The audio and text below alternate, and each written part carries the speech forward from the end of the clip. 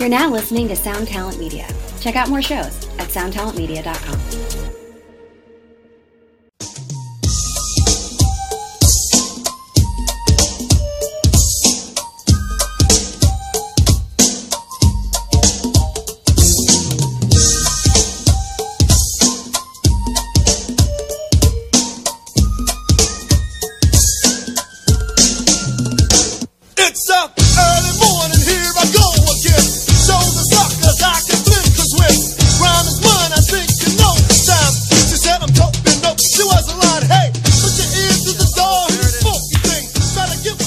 Welcome to Axe to Grind, the hardcore podcast. I'm Patrick. I'm Bob. I'm Tom. And our esteemed guest today. Oh, I'm Sean Duty. What's up, buddy? How are you? Good. I thought we were going through the whole thing again. I know. Everybody, a little behind the scenes. We just lost 10 minutes. And in that 10-minute one that we just did, I went effusive and overlong on Sean Duty's intro. So heartfelt, though. You know? He was waiting for that bullshit again. Yeah, now no heartfelt. Nice. I'm angry now. Mm. So, Sean Duty, where might people know you from? You're mysterious. That's fine. It's fine. No, I was in End of a Year, then I was in Self-Defense Family. You are an occasional guest on Overnight Drive. Occasional guest on Overnight Drive. I got some notoriety for a dishwashing job I had once. That was weird. Wait, hold on.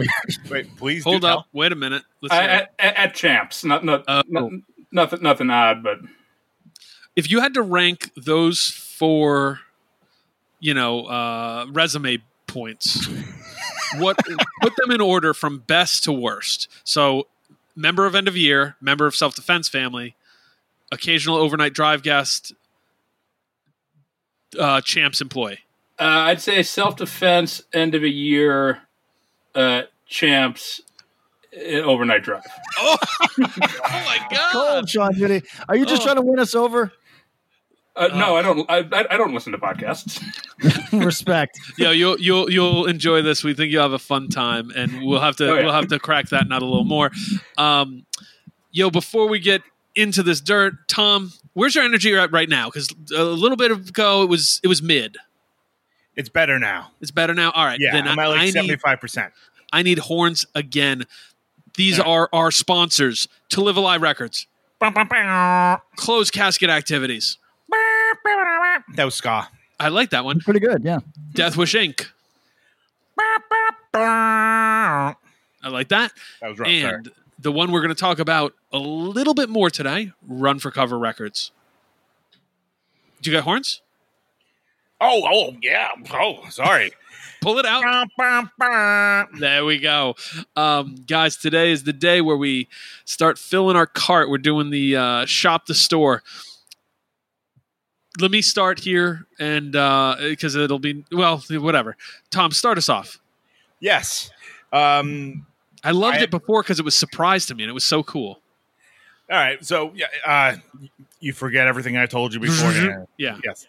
A record that I've been listening to a bunch recently that's kind of gotten overlooked because they're the band that they do that runs concurrently with or ran concurrently with this band kind of took over all of their energies. But it's still a wonderful record. I want to buy the 12-inch Adventures Supersonic. Supersonic Home. Home. Yeah. All right. So you kept it secret. I like it. This is members of Code Orange.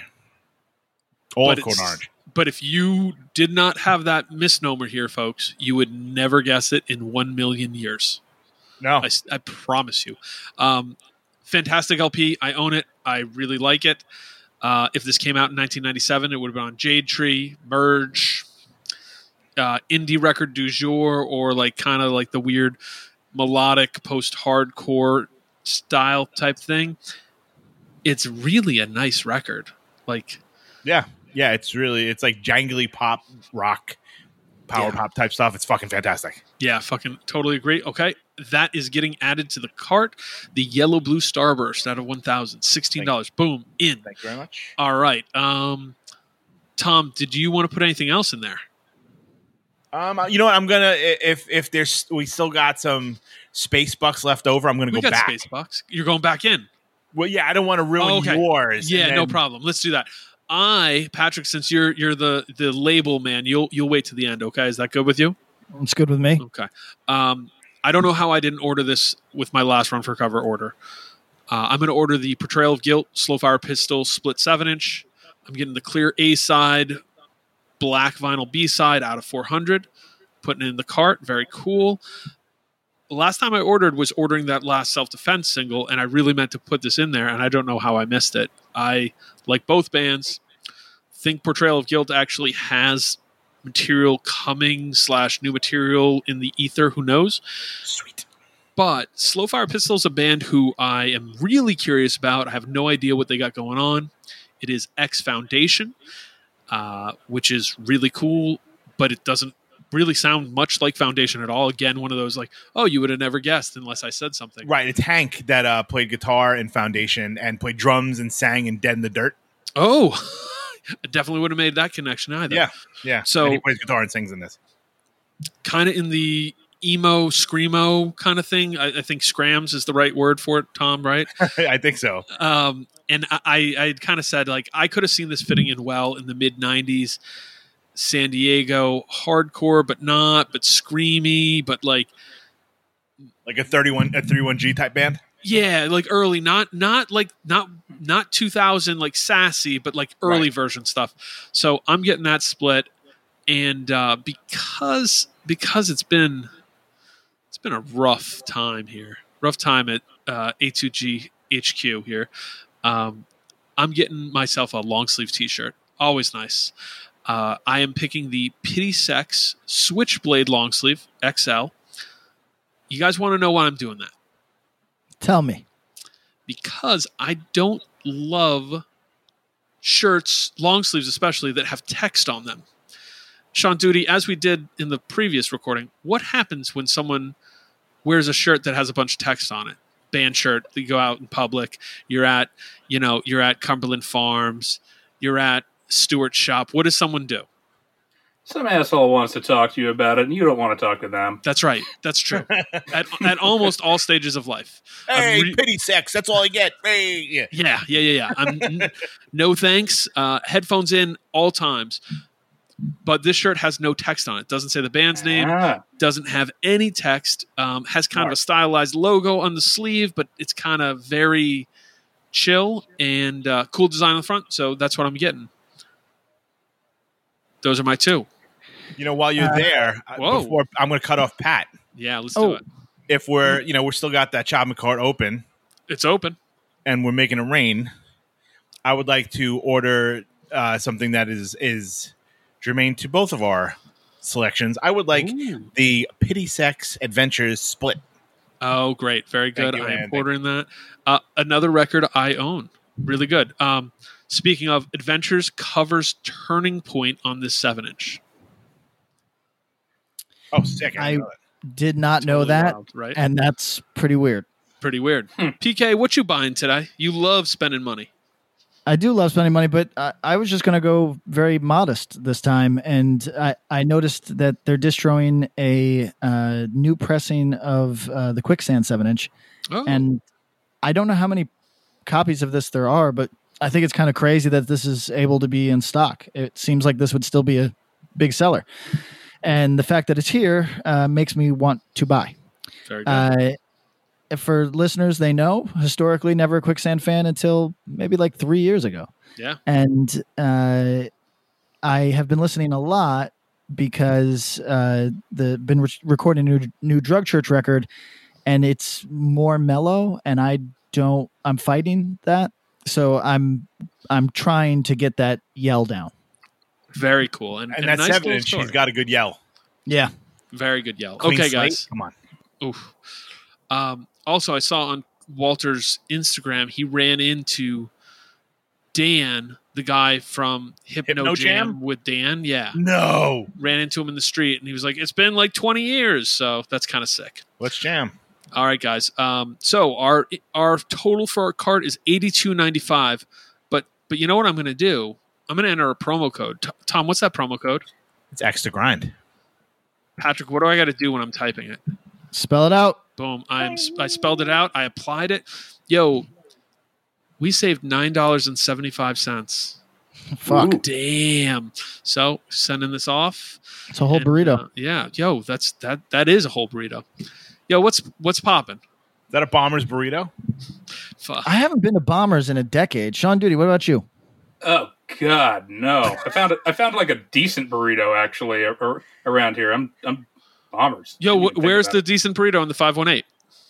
There's a new spot, Madison Avenue, about a block down from St. Rose. Okay. It's like $7. It's like good New York taco truck quality for about the same or a little bit less.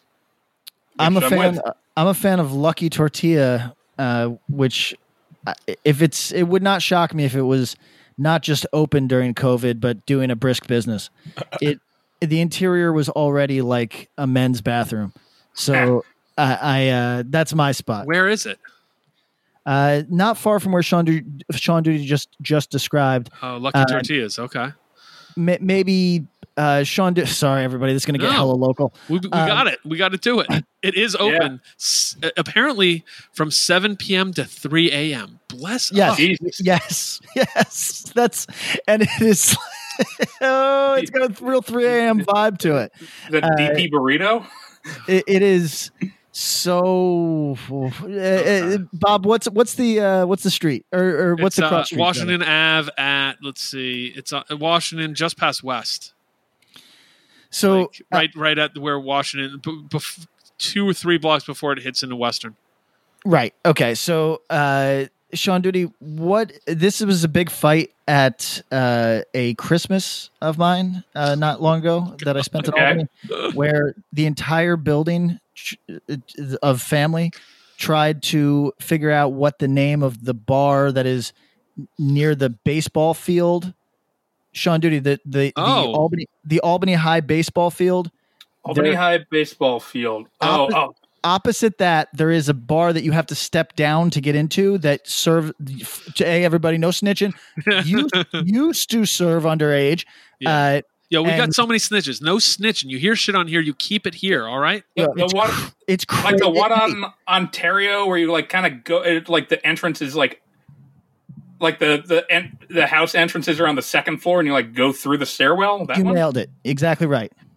I should know this. It's actually not open anymore. It hasn't been for a while, but it's something real It's corny Irish. I know what it is now, but it was a fight. So and part of the reason it was a fight, and we called in a lifeline to Nick Warkle. Sorry, everybody. This is so local. Good. We It's good.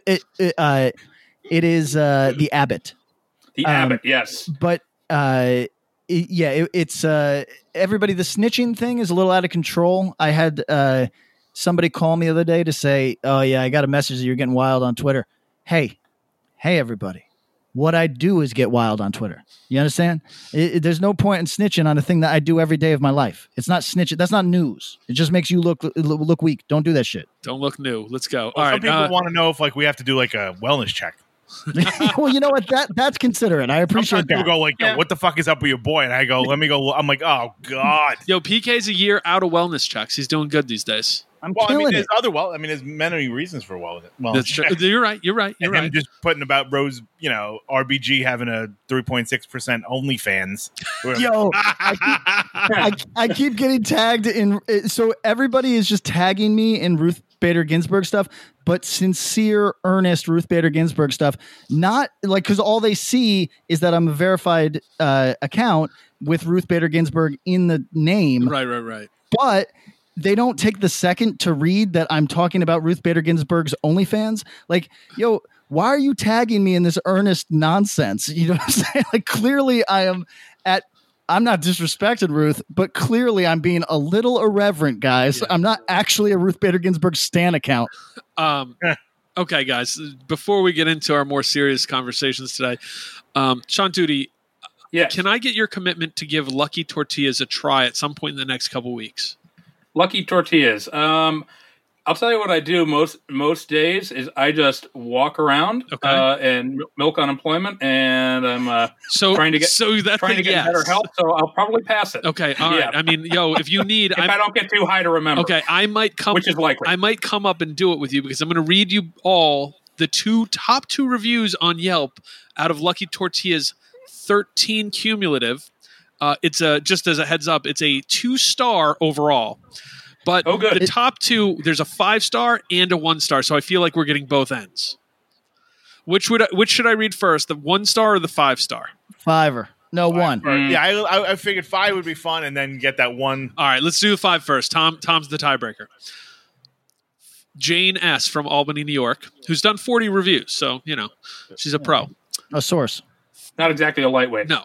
She's also got a cat in her review photo. So she like yeah. Full disclosure: this is not real Mexican food. Oh no! This style of Mexican food originated in New York City, which is where I first experienced it.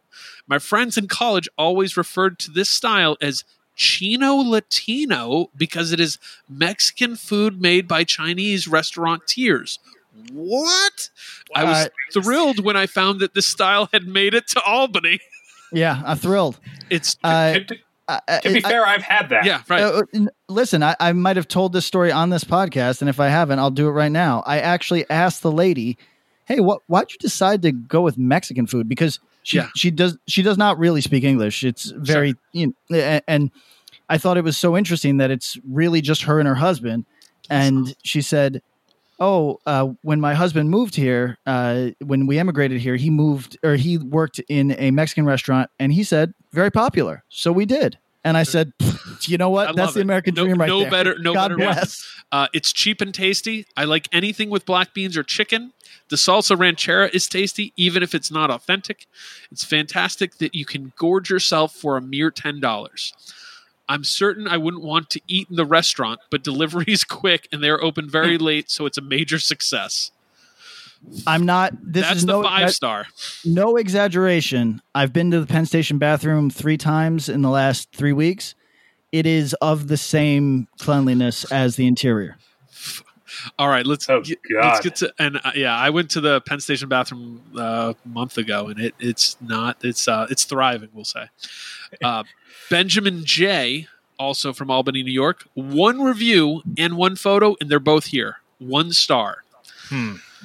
It's tough. I think Benjamin J. might own another Mexican restaurant in the neighborhood. Yeah. I don't know. It's tough to even know where to begin with what is wrong with ordering from this quote-unquote establishment. Could it be that even though I could have walked to this place from my apartment, the food took an hour and a half to be delivered? Could it be that when the food did arrive, they hadn't even gotten the order correct? Could it be that the nachos looked like they had been sitting for an hour and were cold? Could it be that the portions were small and tasteless? By the way, that part's a lie. By the way, love how much large portion is a part of the 518 lexicon. Like, that got to be. I can gorge myself here. Too small. Yeah. CC is my favorite pizzeria. 1 star is really far too much for this place. I can only echo what so many others have said. Save your taste buds, save your stomach, save your money, eat somewhere else. This place is bad, and they should feel bad. Oh my God. Listen, I don't like his attitude. Yeah, exactly. Like yeah, he's punitive. Yeah, fuck him. Could it be? Man, fuck off. Yeah, I'm all in on Lucky's, despite their health score that's a robust 59 out of 100. Yo, this guy's a failed blogger. Fuck him. Everybody go to Lucky Tortillas. It gets my highest review scores possible. Yeah, Lucky's has a 59 out of 100. Albany collectively has a 47. So yeah, exactly. That's above the range. There you go. Yeah. That's almost passing. That counts for it's a lot. Like 6 points shy of passing. Sean Duty, you spent quite a while in the band with Patrick. Tom, did you enjoy when we did the what's the worst thing about being in a band with Patrick to the Drug Church guys? Oh yeah, it was fantastic. All right, well let's flip it on its head. Sean Duty, what was the best part of being in a band with Patrick? Never a lack of conversation / actually turned me on to some music I listened to more frequently than what I was listening to before I was into that. Oh, that's a wonderful compliment. I'll take it. Thank you, Sean Duty. I'm all over that Lloyd Cole record. Right. Oh yeah. All right, so so does Sean get called Sean Duty every time? I don't know. Like virtually, yeah. One of those names that it's like, yeah, virtually. Well, I was calling you. I think I'll call you Sean here and there, but it does feel a little weird. Like Pat refers to him as if it's one word. Yeah, I know, and I hate that when people do it with my name. So if you don't like it, Sean, let us know. No, I'm good with it. My thing basically is like, if there's a woman I'm attracted to who starts calling me by my last name, that pretty much kills it. Yeah. But other than that, Duty, come over here. Yeah, probably. Yeah, it's like, okay, you're not into me, are you? Yeah, that's not a great one. Oh, but other than that, all right. Well, since we're not trying to make out, we're all good. We're going to talk on a heavyweight of the hardcore world today, but also dwells in quite a few different genres. Guys, we're diving in for a little bit of obvious and not so obvious with Dischord Records. What I'm thinking, one of the reasons we recruited Sean Duty to come on was, Duty, how long has it been since you first started doing this most recent Dischord kind of like walkabout? It's been a couple of years at this point. Because I remember you texting me at I don't know when that you were doing this, and I was all game for it. I was excited. And it's been one of these, the kind of text adventures that I want from any acquaintance or friend. And Sean Duty, you're certainly a friend. When it's just random and it's a thought, and I'm so excited because it's the kind of thing that's like, that brightened my day to hear your comments on, Nations of Ulysses or whatever it is. So thank you for that. Guys, what is the collective thoughts on Dischord Records? We have to, and also kind of as the primer, we've got some deep cuts, but we also are going to talk about the surface level because we have to acknowledge there's probably people listening to this who aren't super familiar with Dischord Records. My feeling is that the first 40 records might be absolute canon in every way, except for the ones that aren't. Okay. Tom. Yeah, I mean, I think, when they it's some of my favorite records ever, and some records that if I listen to once, it'd be one time too many. Right, cosign. Sean Duty, just speaking broadly, what do you think of Dischord Records? I mean, first of all, when I was Mohawk Punk, it was either East Bay stuff or Dischord stuff or stuff that was directly influenced by Dischord stuff. That's probably one of my biggest influences. Yeah. I think it's also, it's an institution. It's also a great look at a local label with local tastes. True. Yeah, is that something that gets lost in the sauce and more so lost in the way that labels operate in 2020? Oh, yeah. Yeah. Well, it also just couldn't be done now. And because outside of very major cities, where is there enough good hardcore to be putting out regular releases to the tune of 3 or 4 a year? Well, I don't know. I think you might be surprised. Yeah, I mean, New York do that easily. Right. We can't hold it to the standard of Dischord 1 through 20 or 40, right? But Tom, what you were saying, if you go regional, I actually think you could get away with it. I mean, city to city, you're right. It might be tough, but think about if you did a broad, Boston certainly they're in kind of a down phase, but you could do something. And if you have more of a broad brush and you're like, hey, I put out stuff from here, I think you get away with it in a lot of places. New York and Long Island is easily 4 records a year. Okay, so New York and Long Island, I would argue Chicago. I'd argue Jersey. I'd argue Philly. I'd argue but LA. Jersey. You have to. Well, that's the thing is you can't get micro regional on things, and you can't be. We only do this type of hardcore on things. Like, no, that you absolutely could not do at this point. no, I mean that's so. Give me a city that you're doubtful of, or state, and I'll try to prove wrong. Well, state is different. If I gave agree. you if I gave you Tennessee, we can all doubt that. But they're Give me a realistic one, because I mean, like Okay. Texas. I think we could do Texas, and there's even in the more like let's talk like hardcore and directly adjacent. I think there's enough going on in Houston, enough going on in Austin, enough going on Dallas and miscellanea that you could put stuff together and be putting out 2, 3, 5 records a year, some tapes for little bands, and kind of that it becomes cottage industry, you know? I think that we're maybe being a bit literal on this exercise, because what I'm saying is put out and have it make sense. Like, yes, I agree with you guys. There is certainly, in our opinion, there might be enough good bands in each city that we could find 4 records a year that we would be like, yeah, that's dope. Put that the fuck out. But that you could also potentially actually sell or has any audience or makes any sense, I think is thin. I really do. I think there's like 3 cities maybe, which is San Francisco, Chicago, New York. No, I think you're leaving out LA.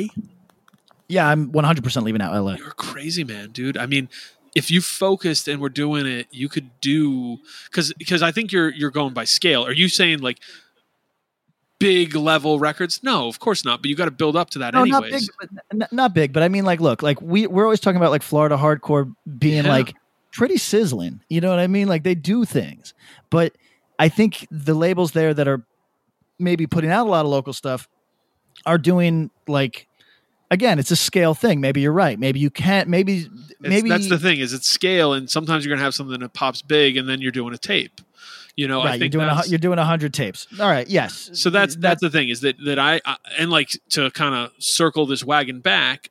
I kind of think that's what Discord thought they were doing when they started. Yeah, it was just a period where a small record might sell 1,500 versus 100. Right. Yo, can you think of any examples like that, Sean Duty, that either be it in Albany or just one that you think of that's like, yo, this is a label that did a bunch of local stuff and it's notable? If you want to stretch it out a little bit, Touch and Go in the 80s. Oh yeah, sure. They did a similar both when they were in like the general Detroit area and when they moved to Chicago. For sure. And like Discord, they kind of evolved with their scene as opposed to, say, a lot of the other things that Discord that's a great inspired, point. like Exclaim, where it just like train ran dry. That's right. Exactly, because I mean, to be fair, those bands ran dry too, but it's like they weren't. There's no like evolution of sound to the label. No. It's interesting because Discord, it might be unique in that you're seeing sort of this cohort of people coming up as artists and adults, and they still a lot of the people from 1980, early 80, whatever, are still involved with it, and at the same time, like effectively, their like surrogate grandchildren are doing stuff on it. Touch and Go wasn't that far, didn't go that far, but at the same time, it was It did have a strong regional focus, as that focus got a little further out of the negative approach Necros, Detroit's, and right. No, I mean that's actually a great comparison because I think Touch and Go and Exclaim are both branches off the Discord tree, so to say. At least in influence or the way they work, but Touch and Go really kind of followed the pitter pat for longer, and Exclaim had a really, really bright burning but short-lived span. What is it? Is it 6 records on Exclaim that actually count? You know what I mean? I will. Both SSD, DYS, Jerry's Kids, FUs. That might be nearly all of it. Period. Negative Effects, I guess, but I don't really care for them. But they were on it. Yeah. I thought that was touching. That might be Tang. Ooh, they at least reissued. Okay, sure. So I mean, regardless, this is to say, local labels cool. Discord started as a local label. They also just so happened put out, and to get into the obvious stuff, Minor Threat. Yeah. Real quick aside, and just thinking for the future, we should talk sometime about Tang and how Tang kind of they stayed around forever, kind of ran their reputation to the ground, and is not remembered in the same breath as some of these labels, but should be. I think that would be a good counterpoint because their release, the way they released records is kind of crazy when you actually look at it. Listen, their Discog is wild. And like, we're also speaking about a label that grew to a point where it had multiple physical locations. Yes, and no disrespect because I'm sure I'm going to walk into the spot in San Diego and I don't want the fucking dude to punch me in my neck, but everything about it is crazy. Like not just the way everything about that label is crazy. We can get into it sometime. Yeah, we will actually. That's a good idea. So Discord, like obviously it's Minor Threat, right? Like Teen Idols comes first. There's a lot of other notable stuff, but we've said it 100 times. If for some reason you're hearing this podcast and you don't know the entire Minor Threat discography, the half hour. Yeah, the programming went haywire and you missed something. That's 45 minutes out of. It's the easiest way for 45 minutes to improve your life. You know what I mean? Let's be real. Let's just go through the obvious stuff. Tom, what's a Discord record that comes to mind to you that's like, yo, this is great? Like a non-Minor Threat thing? Yeah, non-Minor Threat. We'll go for The Split. Yeah, Faith Void. Faith Void. Let's let our guest Faith or Void? Faith. Whoa, okay. Outlier. All right. And I've always maintained this, and I've gotten maybe 2 people to back me up on it ever. All right, let's give us your argument, please. I really thought, especially given that you referenced Detroitson earlier, that we were going Void here. The Void side sounds like shit. It's wacky. I don't do wacky. The laugh track doesn't do it for you. No, I mean, a Faith record has a laugh track on it as well, to be fair. I think that the recording quality on their comp tracks is a lot better, and the songs actually... It just kind of sounds like it's falling apart and not in a good way. Okay.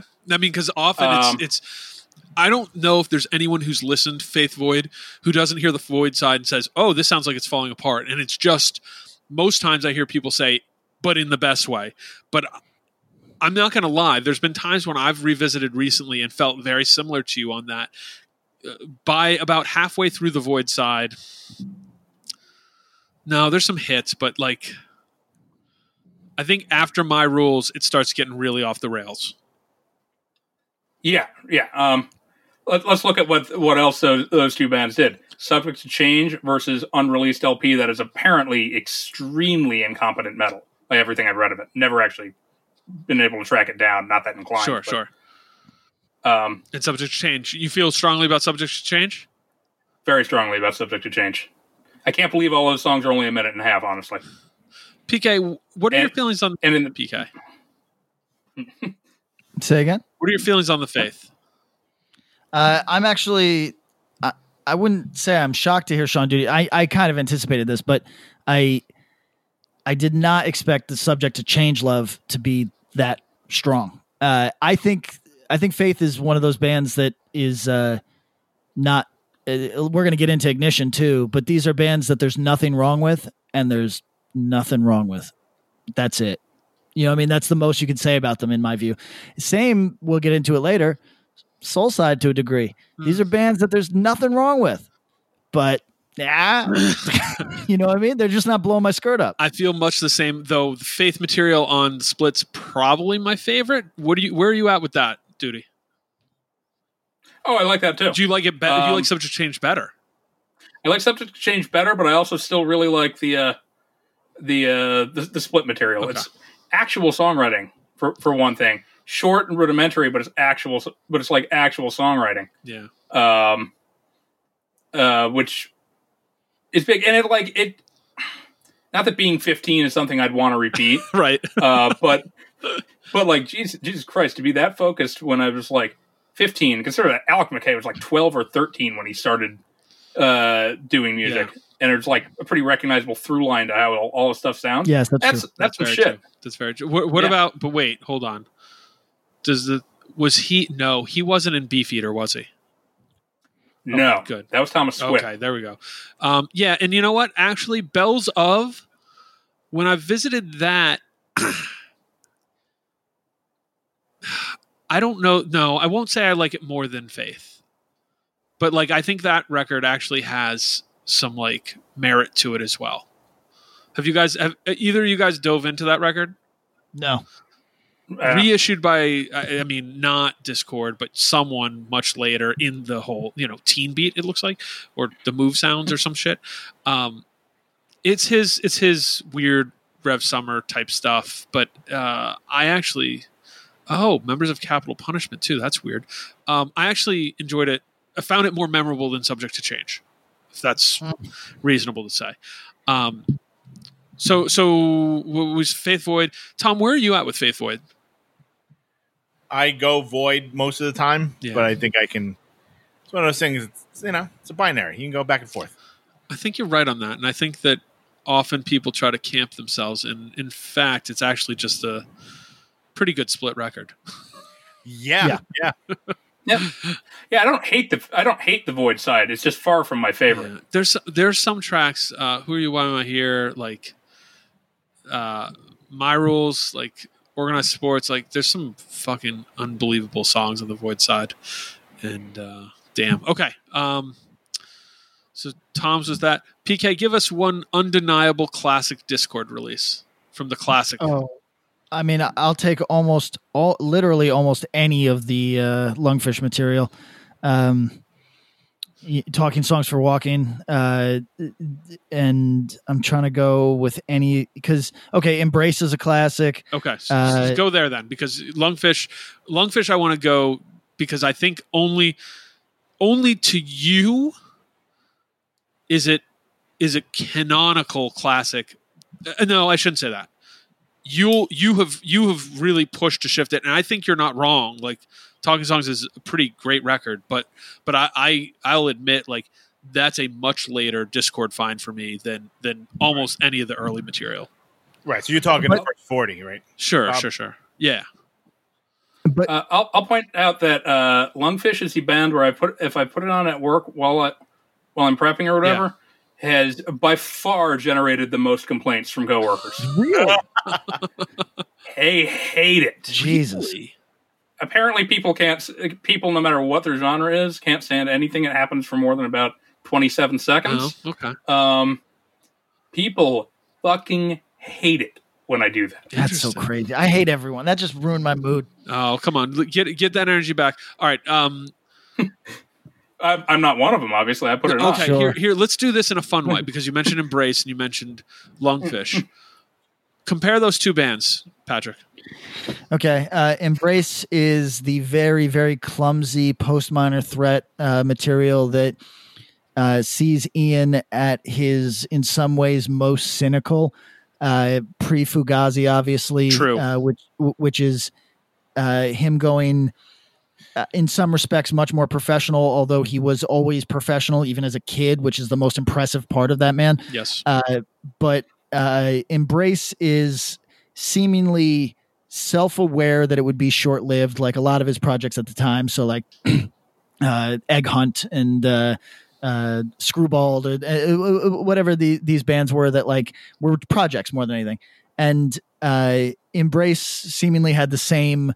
This is for a good time, not for a long time, but it wasn't even for a good time. It's really Ian looking back on his time in Minor Threat with not rose-colored glasses at all. Yo, that's exactly what I think. It's you said it well. He's cynical, and it's clumsy, and let me say in the best way, because it feels raw in a way that even the Minor Threat stuff, it feels raw and angry, but it's more raw than angry, which is where I would say the split with Minor Threat is.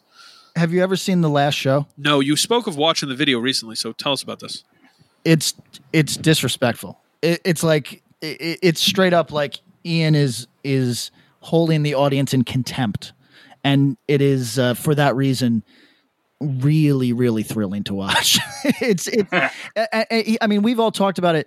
Tom, who is a big fan of Fugazi, can even like zero in on the fact that Ian is unnecessarily withering at times, like where he seemingly is like the idea of suffering no fool. He doesn't suffer even jokes sometimes. You know what I'm saying? So He's he gets a little self-serious. Yeah, a little self-serious would be the delicate way to put this. I don't think any of the four of us can level that without also being like, hey, we look in the mirror and we know. I think, Tom, you're the best joker among us.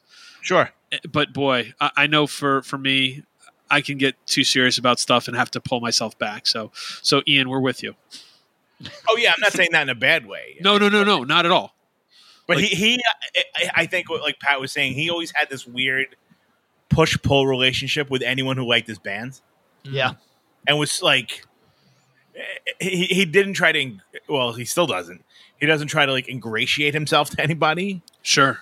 And like, that's a rarity. Like to go see a band of that magnitude and playing in like, the rooms that I got to see them in were like, sometimes it was, 3,500 people watching this band for $5. Jesus Christ. Like they played the Roseland. They sold out the Roseland. It was like 3,500 people or something. Right. And like, at the same time, he was, ready to put a guy in a headlock and walk him out the side door for being too much of an idiot moshing. Right. And like had a, $5 bills in envelopes at the ready to hand people back their door, to pay the money they paid at the door to just get them gone. Yeah. I now that I reflect on it, so Minor Threat was one of the first punk or hardcore bands that I ever got into, and I really think I connected with that particular energy because it's a thing that I share with him even now, that like I'm always being told that my bands would do better if I kind of glad-handed like the listenership more. You know what I mean? Even if I just called them fans instead of the listenership, you know what I'm saying? Like, but I just more over here, the listenership of my musical extravaganza. Yeah, well, but that part of Ian, the part of so I got all of Ian's bad qualities with none of his good qualities, because his bad qualities, arguably, they're good qualities to me, is this kind of arm's length. Hey, I'm here to do what I do, and if you enjoy it, that's great. Like, that's to me, that's exactly what an entertainer's supposed to do. But I've got all of that and none of the commitment to community that this guy's got. Yeah. So like, I'm just a dick, and I wish that I could be like, I wish I could be prickly, but still have like such a commitment that people are like, oh, you know what? It's all in good. Nah, people don't say that about me. But the Embrace record is a record that people tend to go in phases with. Sean Duty, what's your stage right now of Embrace, love or hate? I'd have to go back on it, but I think my general opinion of that, and I've said some things about this in the van before on tour. I think it's a great example of the whole being less than the sum of its parts. Mm. And this is also I've come to really appreciate the Empire LP, Fact. which supposedly was such an enormous influence on him, which, by the way, I hear really more in Rites of Spring. But yeah, it's extremely earnest, but I think it's a weird, to me, it's right now it's sounding like a weird blip. It's a thing that happened. So I have gone through periods of thinking it's the best record ever to finding it too earnest, and am now back to really enjoying it. I think Minor Threat still holds the top spot for Ian material that most meets my sensibilities in terms of like what he's punching at. Forget the music for a second, like just what he's punching at, even though it's like literal a child fucking writing the shit. But Embrace can still hit that sweet spot even now that I like. And to me, compared to Minor Threat, no disrespect to the players in Embrace, it's almost a step backwards. It's melodic, but it's childish, and yeah, it's but there is charm there. Yeah, it's not awful. I think it would have been better as a demo. It would have been interesting if they hadn't flared out quite so quickly, like they had another 6 months, and put out a record to see if they may have recorded again. Yeah, obviously this didn't happen, but what's fascinating to me is I don't, the logical thing would be to go, well, Ian's next material probably would have ended up sounding like what the early Fugazi material sounds like, and I don't think that it would have. I think that had Embrace stuck together, and this is a more interesting question to me than some of the more frequent hardcore what ifs that we get, is that like, what if Embrace lasts more than, what is it? A summer. Yeah, right. Exactly. Yeah. Like the 12 weeks that they last, what would their formal release come out and sound like? Because the LP was recorded. I believe the plan was to release it, but it was not released for a long time. It was released posthumously in 87. So, I mean, a long time, I guess, is subjective, but like it didn't come out until after the band had been broken up and it was clear, like, this is no longer a band. Here's this thing we did, kind of, sure, whatever. Yeah. Which was a rep that Discord had at the time period too, which they consciously tried to get away from. Right. Which is not something that we really think about all that much. Yeah. No, I mean, it's very interesting to me to think about that. And I love the record and think it's great. It's not Minor Threat. It's very different. It's not The Faith. No. Do you like The Faith more than Embrace? Yes. Oh, interesting. Hands down. Wow. Especially. Also, I think the Eddie Janney. It's having two guitars when Eddie Janney's on. I think that really does it for me with Subject to Change. Okay. And even though he doesn't really do all that much, just like a lot more open strings and shit like that. But I think that them maybe having to go back to probably let's be honest, a probably somewhat ham-fisted guitarist, trying to do more sophisticated stuff with it's a lot easier to do stuff like that with two guitars, is what I'm saying. Yeah. And going back with Michael Hampton just by himself, there's a lot of. It's kind of like, it's almost like watching like videos of someone like being a kid. Okay. Yeah. For me, and that's I don't like kids.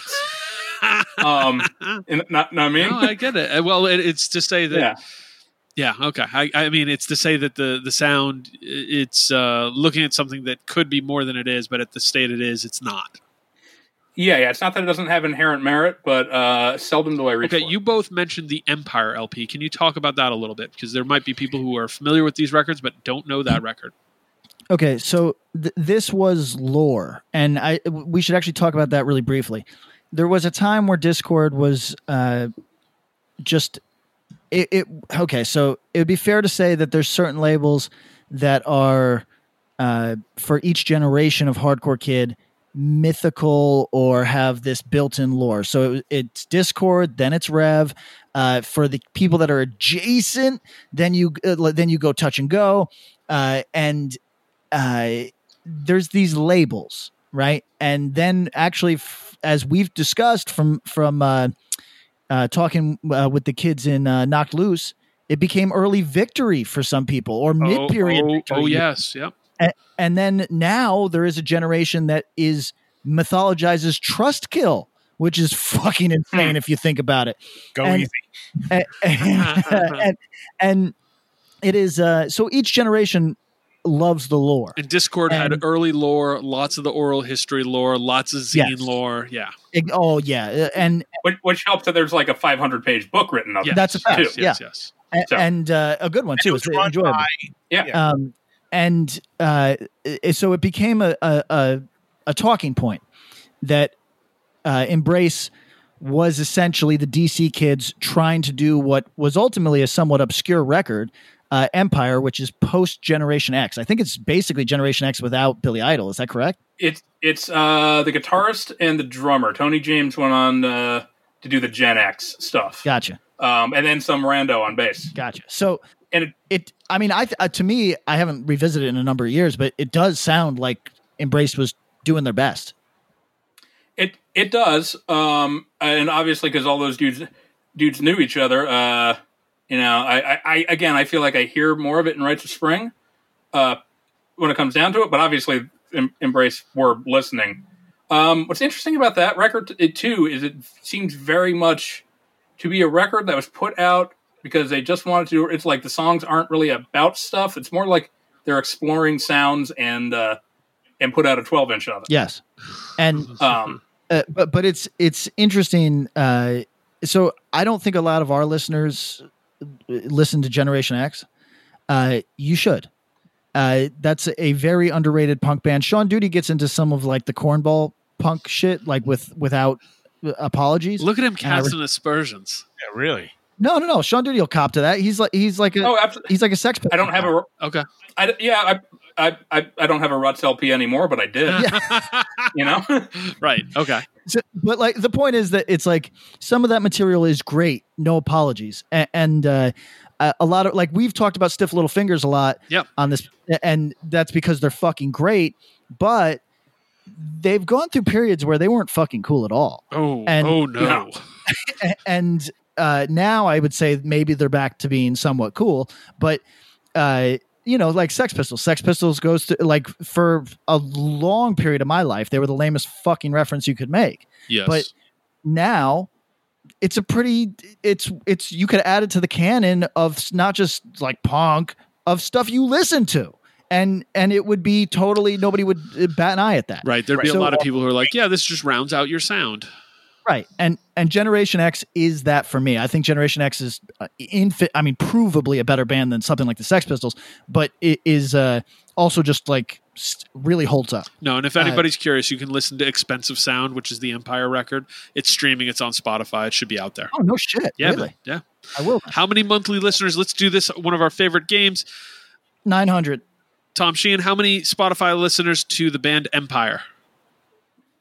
Oh, I'm going to say 3,000. Okay, and Sean Duty, guess? 78. Sean Duty, you're the closest by far. It's 230 monthly listeners.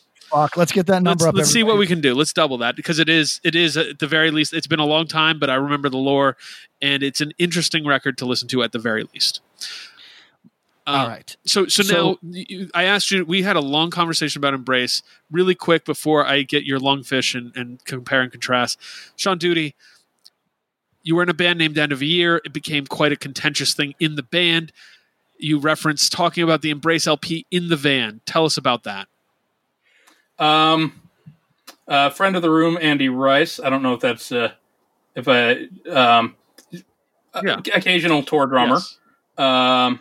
Asked me point blank once on tour. I don't think we were on the tour yet officially. We were doing like a 3-day drive from New York to Austin to start the tour. Asked me, we're in like New Jersey. What do I think of the Embrace record? And at that point, I think I answered it was childish bullshit. Right.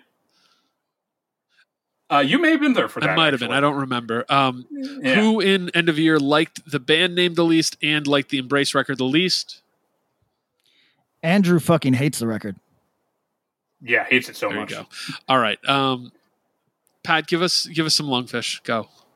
Okay, this is jumping ahead a little bit. We're going to fill in the gaps, but let's just get it out of the way. Lungfish, probably after Minor Threat, my favorite Discord band by a mile. Maybe one of your favorite bands, right? Like, oh yeah, top 5. Yeah. It is a singular beast that is either from first note boring to you, or you enjoy their entire catalog, and I think that that's a remarkable thing to be, because most bands there's a precipitous drop off at some point, or like a steady decline that just bums you out. That is not the case with Lungfish. Lungfish put out something like 9 or 11 records, some shit like that, like one a year for however many years, and every single record has something of value. There's maybe 2 records in their entire discography that I don't listen to regularly when I'm in a Lungfish mood. And for anybody that doesn't know the sound, it is wholly unique.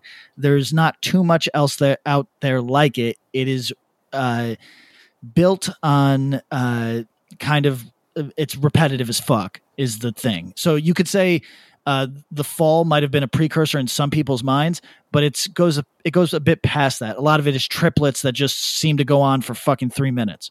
It's really not a challenge because the guitar playing is so effortless and feels so present. The song does not bore you unless it bores you, in which case don't bother with Lungfish. That's that's the entire fucking discog. Don't worry about it. Go ahead. What's interesting about Lungfish too is it's straight edge gets put in people's heads with a lot of Discord bands, and obviously the vast majority of them weren't, because that's reality. I think of the Gray Matter photo where 3 of them were smoking cigarettes. Right. But Lungfish by far are clearly influenced by drugs. Yeah. Like psychedelics. And I think that's a really interesting thing. Agreed. I haven't messed with it, but yeah, it's they've got that Two Stone feeling in kind of like the best way. Okay. With the Lucky Land Slots, you can get lucky just about anywhere. This is your captain speaking. We've got clear runway and the weather's fine, but we're just going to circle up here a while and get lucky. No, nothing like that. It's just these cash prizes add up quick. So I suggest you sit back, keep your tray table upright, and start getting lucky. Play for free at LuckyLandSlots.com. Are you feeling lucky? No purchase necessary. Void where prohibited by law. 18 plus terms and conditions apply. See website for details. Hello out there. Yes, hello out there, everyone. I'm Hal Schwartz. And I'm Flynn McLean. Together we host None But the Brave, a podcast dedicated to the music and career of Bruce Springsteen. Bruce and E Street Band are on tour right now for the first time in 6 years, and we're taking a detailed look at what's happening on stage in our bi-weekly episodes. We've also been recently joined by some very exciting guests, including rock journalist Warren Zanes and Stephen Hayden, Backstreet's Magazine founder Charles Cross, and Barstool's Kirk Minahan. If you're a diehard Springsteen fan, this is the show for you. So please subscribe to None But the Brave on your favorite podcasting platform, and we hope to see you further on up the road. Thank you so much. We'll be seeing you. Hey, this is Dewey Halpus, host of Peer Pleasure on the Sound Talent Media Podcast Network. Join me each week as I explore another long-form conversation with one of your favorite musicians, actors, comedians, or creatives. From Chino Moreno of the Deftones, John Gorley of Portugal the Man, to Fat Mike from NoFX and Ian MacKaye from Fugazi and Minor Threat, we go all over the map. From Fall Out Boy to Slayer, Peer Pleasure has it all. Check us out now on Sound Talent Media. I'm with that. All right, let me throw out another one, and we're going to kind of get through the obvious stuff pretty quick here, but I do want to. I think I got the 4 7-inches on a 12-inch, or I mean, I got it as a CD, but it's the Teen Idol 7-inch, SOA, Government Issue, and Youth Brigade DC. Of those four, I'd go Youth Brigade, SOA, and then Government Issue or Teen Idols. It's fine. Teen Idols has more personality, but is less interesting musically and less urgent. Government Issue loses me sometimes, but if I put this on, I'd be like, oh yeah, these are pretty fucking great songs. What are your thoughts on that, guys? Any of that stuff? Did any of that stuff stick with any of the three of you? No. I think that it's. I agree, Pat. Yeah, I think all that stuff is only notable because it's of where it falls in hardcore's history. I think it's fascinating. If you want to give it a go on its own merits, I don't think it's worth it. Wow. Yeah. SOA, Lost in Space, Girl Problems. I mean, that's problematic now. Gonna Have to Fight. Oh man, like I think SOA. So SOA being Henry Rollins' first band, Hank Garfield, pre his time in Black Flag. It's mostly notable for that. But I think if you're a fan of Victim in Pain or Negative Approach or any of the early stuff, short songs that just kind of get to it. Even if you fuck with Poison Idea and you've never heard the SOA 7-inch, most people who have heard SOA. I think that record's important, and I mean that's the best of the four to me. Yeah. I think Youth Brigade DC gets lost. It's a weird record. It's the weirdest of these four. It's having two bands called Youth Brigade doesn't threw it off. I think they're so much better than the California Youth Brigade. It's not fair. Pat does not agree with that because the Stearns. Oh, or his homies, right? Yes. Youth Brigade. It's About Time That We Had a Change is a fucking anthem. Love it. Duty, where you at on this one? SOA I find more interesting as being proto-Faith. Okay, yeah, that makes sense. Because it was a guitarist and drummer. And I can't do Government Issue. I can do like a side of Make an Effort, which did not come out on Discord. Right. I can do one song on The Fun Just Never Ends, which did not come out on Discord. And that's about it. I can't speak to DC Youth Brigade. Really? I've never actually. I don't think I've ever actually listened to him. This is a weird one for me. In the, it's funny because a lot of I was thinking about it as we were going through the Discord stuff and what you said, Duty, about you were into, you know, a lot of the spiky punk stuff and this and that. When I got into stuff, I got into a lot of the classic New York hardcore, 80s New York hardcore stuff, and, you know, some of the SST stuff, Bad Brains, and then Discord stuff. And so, like, this was really early on for me. So, like, I knew every Teen Idol song inside and out, and I knew every Discord, like, Youth Brigade DC song inside and out. And I think a lot of my other friends did too around here. So when you guys are like, yeah, nah, it's I bet there's some people yelling at their car stereos right now, but that's okay. Because I'm sure. Because the other side is, yeah, like I'm looking at the government issue stuff and it's just not, it doesn't grab me. And I could see it. Like some of this stuff, it's just like, what is your early 80s hardcore du jour? Like, what's the stuff that you got introduced to and really have some like connection to? And this is it for me.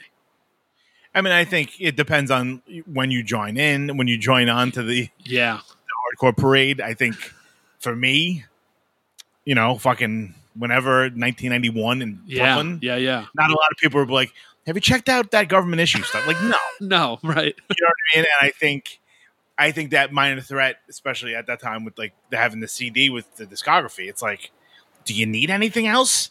No. I mean, you do, but at the time, it's like, holy fuck. No, like, listen to this 10,000 times. No, well, you know what? It's sort of, it goes to the old adage, compared to Minor Threat, this stuff is shit. Compared to shit, it's pretty good. Yeah. And what we did one government issue record, was it Give Us Stab or Give Us Death? Yes. That I was shocked by, Duty, that I was like, oh, I haven't listened to this in so long, and I was like, this ain't bad. And it sounded so much more fully formed than any of the government issue stuff that I had really sat with before that. Yeah, so okay. Any other notable Discord classic stuff before we start going into deeper cuts? I'd argue Right to Spring. Yeah. Oh yeah. Right to Spring, and probably the first two Fugazi records, counting the first two EPs as one record, because that's probably 13 most songs, people sure. have it. Yeah. Did you say Dag Nasty, Can I Say? I did. Yo, Tom, I think this is a conversation we're waiting to have. I am a Dag Nasty fan, and I love Can I Say, and I love Wig Out at Denko. So they fall into my canonical Discord conversation. I know you love them as well, right, Tom? Yeah. How do you feel about Wig Out? I don't like it as much as Can I Say. It's still good. Yeah. But you like Can I Say better? Yeah, like you said, like everything else is shit. Yep. This is cool. But I much prefer Can I Say. Duty, where are you at with Dag Nasty? I'm lawful neutral on Dag Nasty. But I think a lot of that has to do less with the record itself, which is fine. Yeah, it's fine. But having seen so many very mediocre bands heavily influenced by Dag Nasty, which seemed to be a well when I was going to shows circa like 2001 to maybe 2004 that bands dipped into a lot. Yeah, I think that the late 90s brought a huge wellspring of melodic hardcore influenced by Dag Nasty. Like, I think that Dag Nasty Can I Say Wig Out CD really hit a lot of people's heads. I'm sure it did mine, Yeah. And it influenced a lot of people. And they're one of the bands who, like, this is an episode, PK. Let's put this down. Bands who are awesome or considered classic who have not had progeny, have not had any influenced bands that were really that great. Oh, it's a fucking ton. I know. Dag Nasty's a tough one. There's a few bands. Like, I cite the Louisville band Automatic, who has a real Dag Nasty influence, as being good. I really like their recorded output. But there's so few others that would actually be like, yeah, we sound like Dag Nasty, that I'm like, oh, you're good. And most of them, it's like, oh. And I wonder about that, because I think a lot of times Brian Baker's guitar playing is super underrated, and how talented he is, and some of the stuff that they're doing on the Dag Nasty LPs, especially the first two, is so good. but the melodies are simple. And so what people are attaching themselves are less his ability and like some of the more technical weird stuff he's doing, and more to these simple melodies. And so, please don't be hurt, people, but when you do a Dag Nasty sounding band, you better be fucking ripping at guitar and show it, because otherwise you're going to sound like children rhymes. That's a fact. Yeah. Okay, you said Rites of Spring. I think we're all in the Rites of Spring boat. What was your first experience with Rites of Spring, Tootie? Do you remember it? Not really distinctly. Yeah. I think it was probably a couple years before I was in End of a Year. I pretty much instantly took to it. Even though a friend of mine did point out that Drink Deep sounds like Guy busting a nut, which it does.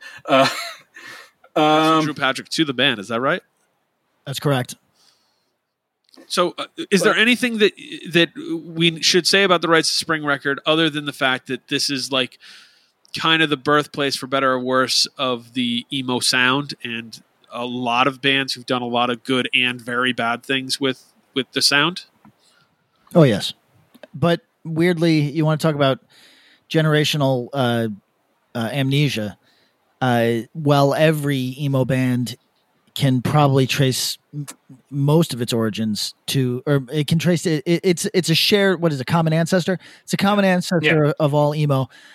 However, it's amazing how each generation subsequently to the one immediately after Rites of Spring has totally forgotten Rites of Spring.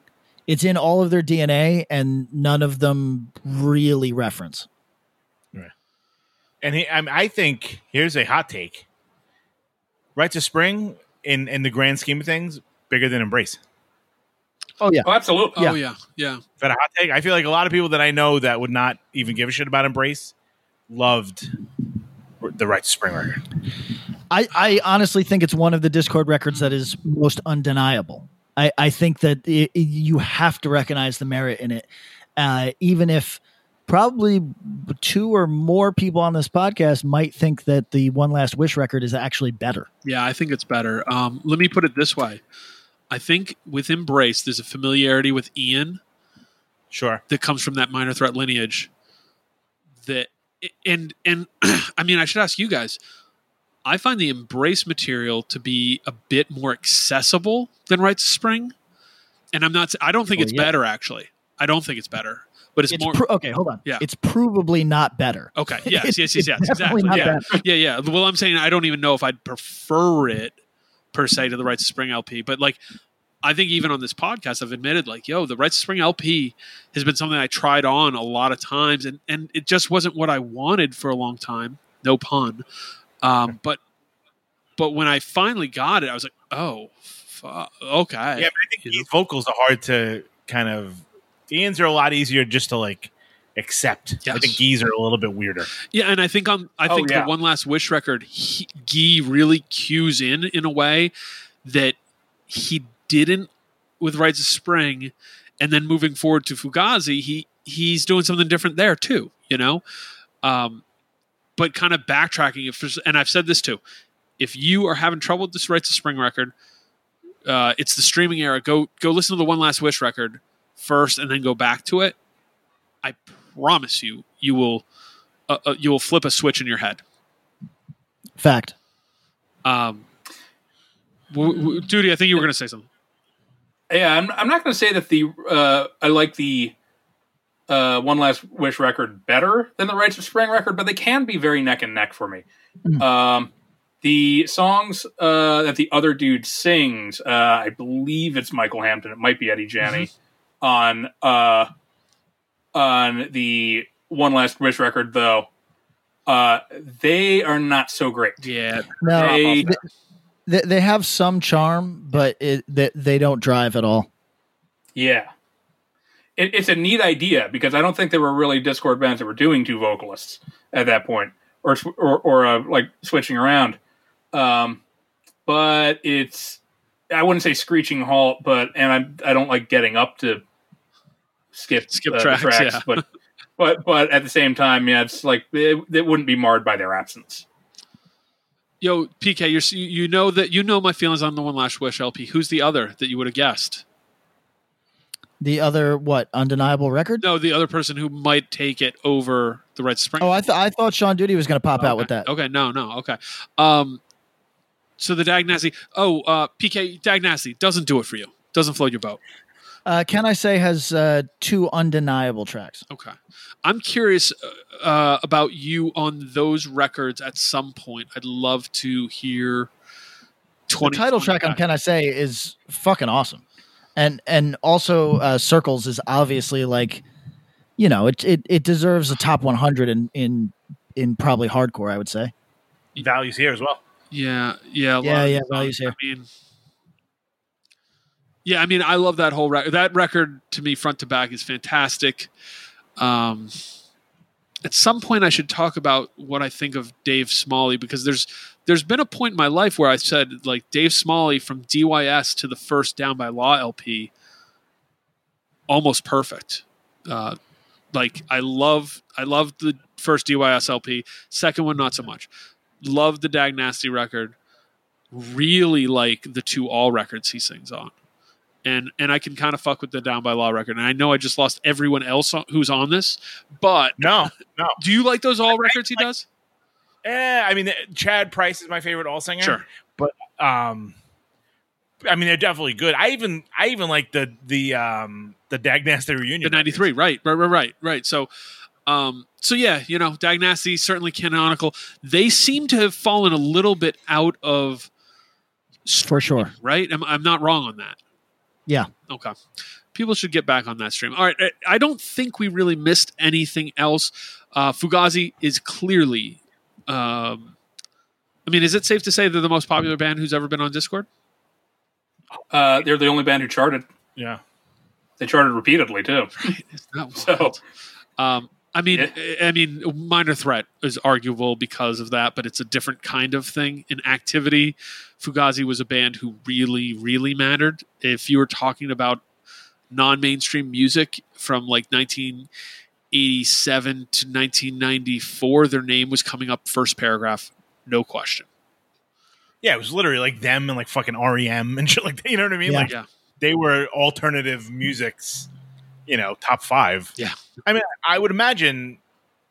I can't say this for certain, but like, they might have gone platinum, right?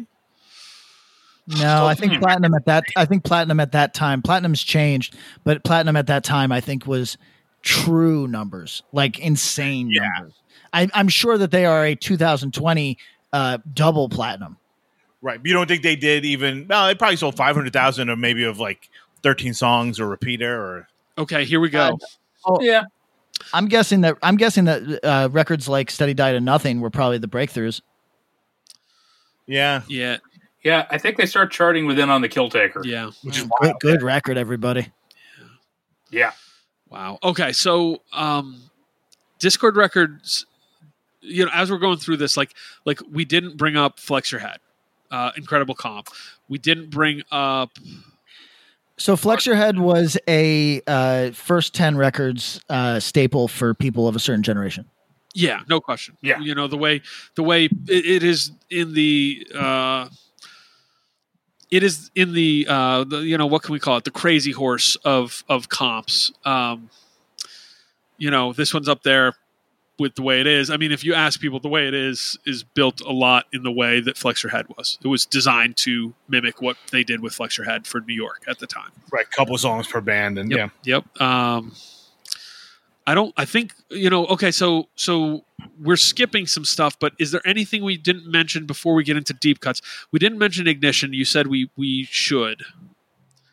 I think it still falls on a deep cut. Okay. Then let's Lungfish isn't deep cut, but let's see. What about Scream? I can talk about Scream all day. I think they utterly suck. All right. Wow. That's another one who I think they're maybe still screaming was better. That was a band who forever, in the same way that you said, they felt like they were just there. They're a band who I never fell in love with or even fell in like with. It was just like, oh, this isn't bad, you know? Yeah, a list of bands that are nobody's favorite band. Scream. Yeah, no, that's probably pretty good. Yeah. I mean, couldn't tell you if I've heard them. Right. Okay. Sean Duty, what Lungfish record would you say is the one? My personal favorite's Unanimous Hour. Tell me Great why. record. Pretty varied. Also, I think Mated is the catchiest thing they did, and catchy, to be fair, is not a thing they really did very often. So that's a nice change. I like the kind of weird, varied production. Mm-hmm. So live, they would play the two like up tempo rockers that were really catchy were Mated and a Buddy Holly cover. Huh. Which makes sense because it kind of has that like Mated feels like it could be a Buddy Holly song. Yeah, it feels like some sort of like crud bomb. This is going to be a weird comparison, but my sisters were way into like very visible Beck stuff when I was in high school, so I get to hear that a lot. But he liked to dip into that sort of freaker garage rock. Yeah. A whole lot, and that's it. Almost has a chorus, even. Yeah. Which everybody, the reason that's notable is because Lungfish has nothing in the way of true choruses. Yeah, I think Nothing Is Easy might be the only song that actually truly has two parts. Yeah.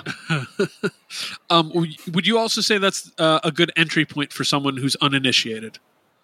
No. No? What do you think is the best entry point for an uninitiated Lungfish listener?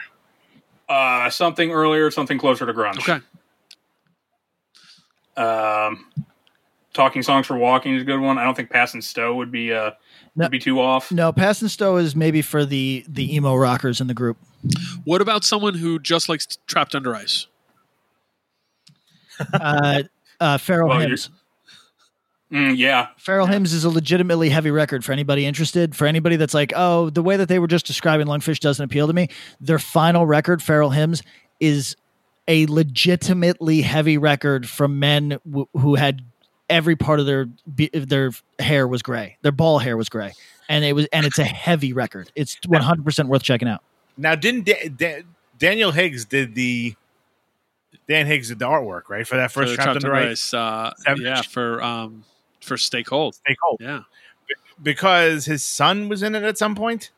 That's right. I don't remember who it was, but he's not in the current. No, not in the iteration. Yeah. Oh, God damn it. You know what's funny? I was just going to say he's in my head. He's the Hoya of Trapped Under Ice, but that's just because they're like kind of like round face sort of dudes.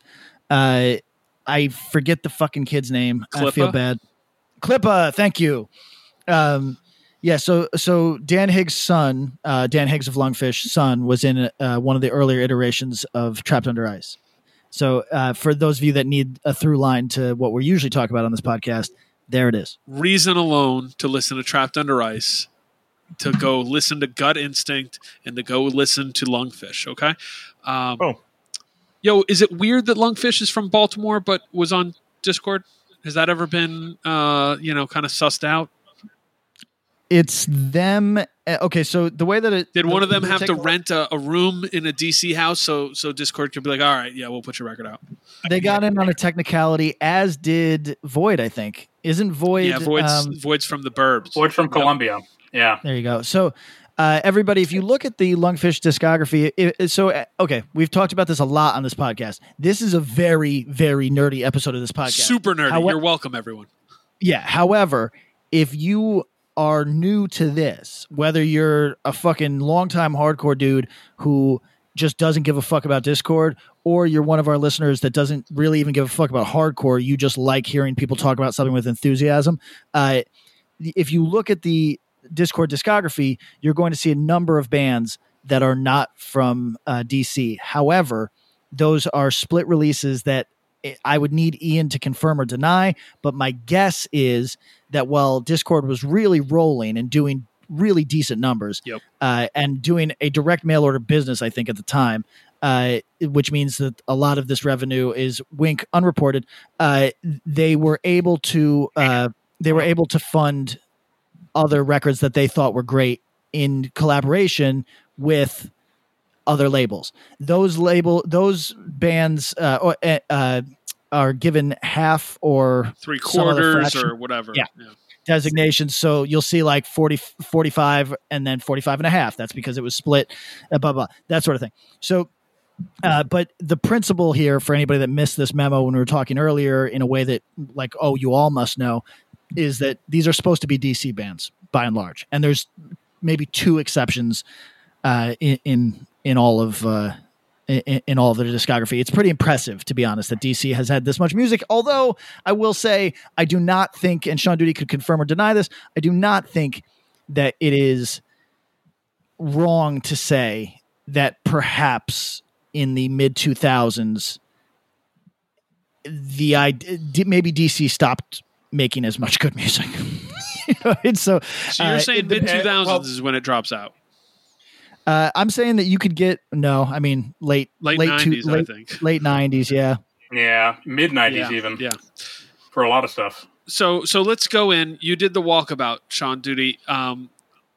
We want some deep cuts. We want some thoughts, some opinions. I think, Patrick, you've spent some time with a lot of this catalog, much more than me. Tom, we're at the limits. Like, I can touch on a few other things here, but I'm spent as far as a lot of my Discord knowledge here. Yeah, same. I mean, I can talk about Fugazi for an hour if anybody wants to. We're going to do that soon. Follow up. Right, but other than that, like, just kind of going through, it's like, yeah, I've seen a lot of these in like the U section at Generation. Mm-hmm. So a lot of these bands open for Fugazi. Bands that went on to other things like Jawbox. Then the one like probably post 90, post 95 non-Fugazi record that I bought that I actually kind of liked at the time that I would have to revisit off of Discord was Q and Not You. Yeah, very popular band at one time. Very popular. Discord, like, flagship band for their time, I think. Like, late 90s. Yeah. The band. The record that I bought was No Kill, Beep, Beep. Yep. No Kill, No Beep, Beep. It was kind of like they were early on in, like, if I remember correctly, like, the hipster, like, oh, yeah. Dance rock. Yeah, they were dancing as hell. Yeah. I was going to Hampshire at the time in Western Mass, and there was a category of bands I would just call Smith College bands. Yep. And Q and Not You played at Smith College all the time. Makes sense. And it usually was kind of like cutesy, dancey, crappy, Yeah. to me, stuff like that. To me, it's very much of an era. Yeah. All right. So a deep dive. Here's one that I thought was interesting. I recently read an interview with, I think his name's Eric, from the band Double O. Oh, yeah.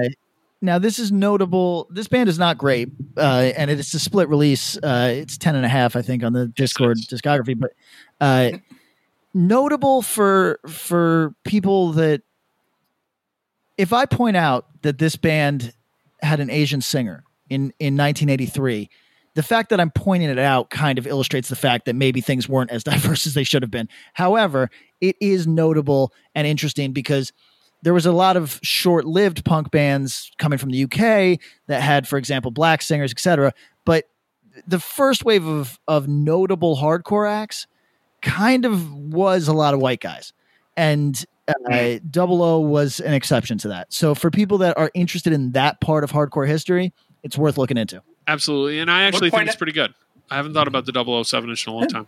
Yeah, it's pretty decent. I'd point out that you something we should talk about with the Discord scene is that it was very much an upper middle class scene for the most part. Yeah, a thing that's not addressed very much at all, except among musicians. Which means, and it being DC, you end up having a lot of politicians' kids involved. Right, that's what I was going to ask. Like Kenny Inoue, I'm pronouncing this wrong, but son of the Japanese American senator from Hawaii, for example, I believe was in Marginal Man. Oh, yeah, I think you're right. Yeah. I was going to go with another one. a personal favorite of mine off of Flex Your Head. In that vein, Red Sea, awesome. Pre-Beefeater, kind of almost British sounding. Yeah. Their bass player was a young black woman who unfortunately died of pneumonia in the mid '80s, and this is why nothing's ever been done with the Red Sea tapes, because they died with her. That's right. Oh, interesting. Yeah, but those you can find those if you haven't heard the Red Sea demos. I actually had a conversation with somebody about this with a couple friends because we're like, "Yo, like those songs are so good on Flex Your Head." Arguably, man, I mean, they're not Minor Threat. They might be right behind that. I haven't thought about those Untouchable songs in a long time either. And for younger folks, yes, you would know Red Sea because Ceremony has covered them for years and years. And cover them on record. The song "Pressure's On." Right, you would think it was their own song. Yes. If you didn't know, yeah. And the tapes are really good. You can find them. You can download them. They're awesome. So, is it worth mentioning Iron Cross? Sure. If only because they seeded a bunch of much less dumb bands. Oh, is that right? I mean, yeah. Well, yes. Yeah. I mean, they influenced a lot of stuff. Actually, like. Oh, I thought we were saying members went on to do. No, that's what I'm saying. Okay. Yeah, that's true too. That's true too. These dudes were the OG Skins, the Skinhead Glory 82 7-inch. Famously, much like we just talked about Ceremony covering Red Sea, Crucified was adopted by Agnostic Front and just became essentially an AF song, Yeah, kind of undeniably an AF song. Right. Yeah. And parodied by Crucial Youth. That's right. My significant other thinks that we do far too little conversation on Crucial Youth, so we might have to have Crucial Jim on at some point. But so Iron Cross, I can't tell you the last time I chose to put them on. No. Fucking no. Wait. Do you guys follow the Twitter account American Movement? Yes, I know all about it. What do you want to know? Do you know how many pictures on there are from the shore? A lot. A lot. So, Bob, would you explain to people at home what American Movement _ is? It's a site that's documenting the skinhead movement in the U.S. Do you want to know the real fun fact behind it? Tell me. It's run by a Russian dude. Oh, yeah, you're right. And here's the funnest part of it, in my view. Yeah. The comments. Oh, yeah. Hey, guys. Are you sick of seeing fucking 19-year-olds fight on Twitter about what fascism is? Yeah. Go onto this fucking Instagram and watch 47-year-olds fight about what fascism is. It's so fucking funny. Yeah. It's like dudes, it's literal arguments about like who put out whose record in 1984. It's so stupid. Everybody tune in. Oh, God. Only old photos. ! History! ! Insults and negativity blocked. So, yeah. That's how you can tell how old somebody is if they tell you, I'm going to block you from my page. It's got some pretty incredible rabies photos. It's got some really cool photos from the shore. Conference stuff, too. Yeah, there's mixed things. There's lots. I mean, yes, go read the comments. See some stuff that's cool and some stuff that's not cool. Sketchy. Yeah. There's nothing like. Let's be really clear here. We're not. What we'll call interesting, Bob. Yeah, we're not speaking coded. There's stuff here that's sketchy. There's nothing here that's outright like, yo, that's a straight up WP. Well, also, band, hold on, Bob. Let's talk about it. There's some sketchy stuff, though. Sometimes the sketchy is just. Sometimes the sketchy is almost unfortunate. It's I'd say the same way. Yeah. Well, no, I'm saying like it's the way that like some bands carry around a scarlet letter because in like the Me Too era, somebody in the band did some fucking unfortunate shit. Yeah. Same thing with some of these bands and kind of extremist politics, where it was just four knuckleheads who just were like into drinking and fucking like working at a mill. And then weirdly, they were attached to the drummer who went on to do some truly stupid shit. Exactly. Yes. So everybody's, your mileage may vary, blah, blah, blah. But like a lot of the bands that get talked about in this are kind of like dumb kids who just somebody offered to put out their record and they went sick. and then are remembered in not glorious ways. That sums it up well. American_movement_ shout out. So Iron Cross, yeah, worth noting, but not worth listening to. Maybe we say, yeah, still not the worst stuff on. What's your worst? I agree. What's your worst? Oh God, are you taking Deadline? Are you taking? I like the Deadline. I like Deadline. Actually, Untouchables. I have a weird affinity for. Yeah, that might be the worst shit. No, Government Issue for me is the worst on there by far. Actually, yeah, and do not like Hey Ronnie is one of their more notable songs. Yeah. I love the Youth Brigade song Moral Majority. Damn. This version of My Rules is perfect. The Void stuff on there, I'd say I would like Void a lot more if it were more in line with that stuff. Yeah. So yeah, Flex Your Head. Great. Flex Your Head. Artificial Peace. Yeah. Maybe not as underrated now that it's gone from being bootlegged to discographied, official discography. Yeah, but although again, proto marginal man, and again, it's in that era of the. Oh yeah, I guess they released that. I think Discord might have actually been at their worst when they were more of a straight hardcore label. Wow, interesting. Wow, interesting. That's a take. Okay, all right. So get us a deep cut. Sean Duty, you start us off. Give us your. I think it's going to be you and Patrick with me and Tom. Maybe chiming in questions and give us why we should listen to this. Okay. I'm gonna go in a real weird direction with this. This is the first thing I bought on Discord. Minor Threat discography was my second. Okay. Slant 6 in Zambia. I don't know this record at all. Slant 6 musically probably could be lumped in with Riot Girl. It's adjacent at the very least. Yeah. But they weren't. They were far more abstract. Far more tuneful. I bought it when I was 14 because it was $8, and my father's a mechanic, so I knew what a Slant 6 was. What is a Slant 6? Slant 6 was a Chrysler's the engine. Yeah, 6-cylinder engine from the 60s to the late 80s. It had an inclined design, hence the name. That's funny. They named themselves after this. I think I listened to it maybe once then. All-female trio. Vocals are kind of Slater-Kinney-like, though not anywhere near so over the top. Mm-hmm. And they actually have a bass player, which is always a win for me.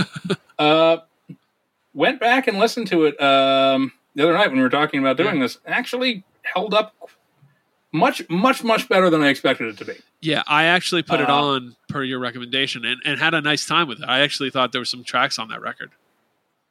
Yeah, it's not a listen to every day kind of thing, but really quite enjoyable, but also started raising questions for me about what we think a Discord band is. Because I think you can say that and associate it with a sound, right. Which isn't really all that true in most cases. No, I think that's right. I mean, because I think, as you said, like if we go on the canon that Axe to Grind, a hardcore podcast, talks about, it's Minor Threat and Friends, the super friends of DC hardcore, 80 to 87. But in reality, they've done a lot with a really varied, I was thinking about Jawbox. I do like the Jawbox Discord record a lot. And then, the Slant 6 record sounds nothing like that. And then we fast forward to the Q and Not You record, and that couldn't be further from those two records. And you've got, particularly their 90s stuff. I mean, you've got, I don't know what was up with Shudder to Think. Great cover of So Into You. I'm going to, which record is it on? I know they have a few. They do. I'm going to have to look, but go on. Sorry. No. And you have Blue Tip, for example, which are basically alt. Yeah. Oh, yeah. They're basically 90s alt. Question. Only band who put a record out on Revelation and Discord. Really? Right. Wow. And then you have stuff like Circus Lupus, for example, which is, if you want to talk about bands that got in DC on a technicality, Chris Thompson, singer, former Ignition and I believe Soulside bassist, goes to school in the Midwest, brings his band back from like Madison, Wisconsin with him. So there is, let's be real, there is the kind of, with a lot of the Discord stuff, because it's such a local scene, there is a sort of element, I think, of records coming out simply because, you know, they're friends. Right. Well, right. A lot of friend releases here. Right. And a lot of them, this is why, you know, some of it clearly is of just much higher caliber. Circus Lupus, Super Genius, great, which we did on the 92 Year in Hardcore episode we did. That's not an easy listen. I'll just put it like that. Even being glowing, it was hard to really pull positive things from that. I like it, but I also like the Jesus Lizard. Okay. No, you know what? Yeah. But Solid Brass, the next record, I think that one's actually pretty legit. But it's really, that's really getting into. I know you guys have covered them already to begin with, so I don't want to go too hard on it. But that's really getting into Discord on a technicality kind of stuff, far more so than say like, if you're going for the obscurity of which bands weren't from DC. There's no point in revisiting this because I tried it and it's just bad. It's bad. It's like third-rate Smoking Popes level crappy pop punk. But Trusty were actually from Little Rock and moved to DC to specifically to get on Discord. Jesus and I guess Christ. Yeah.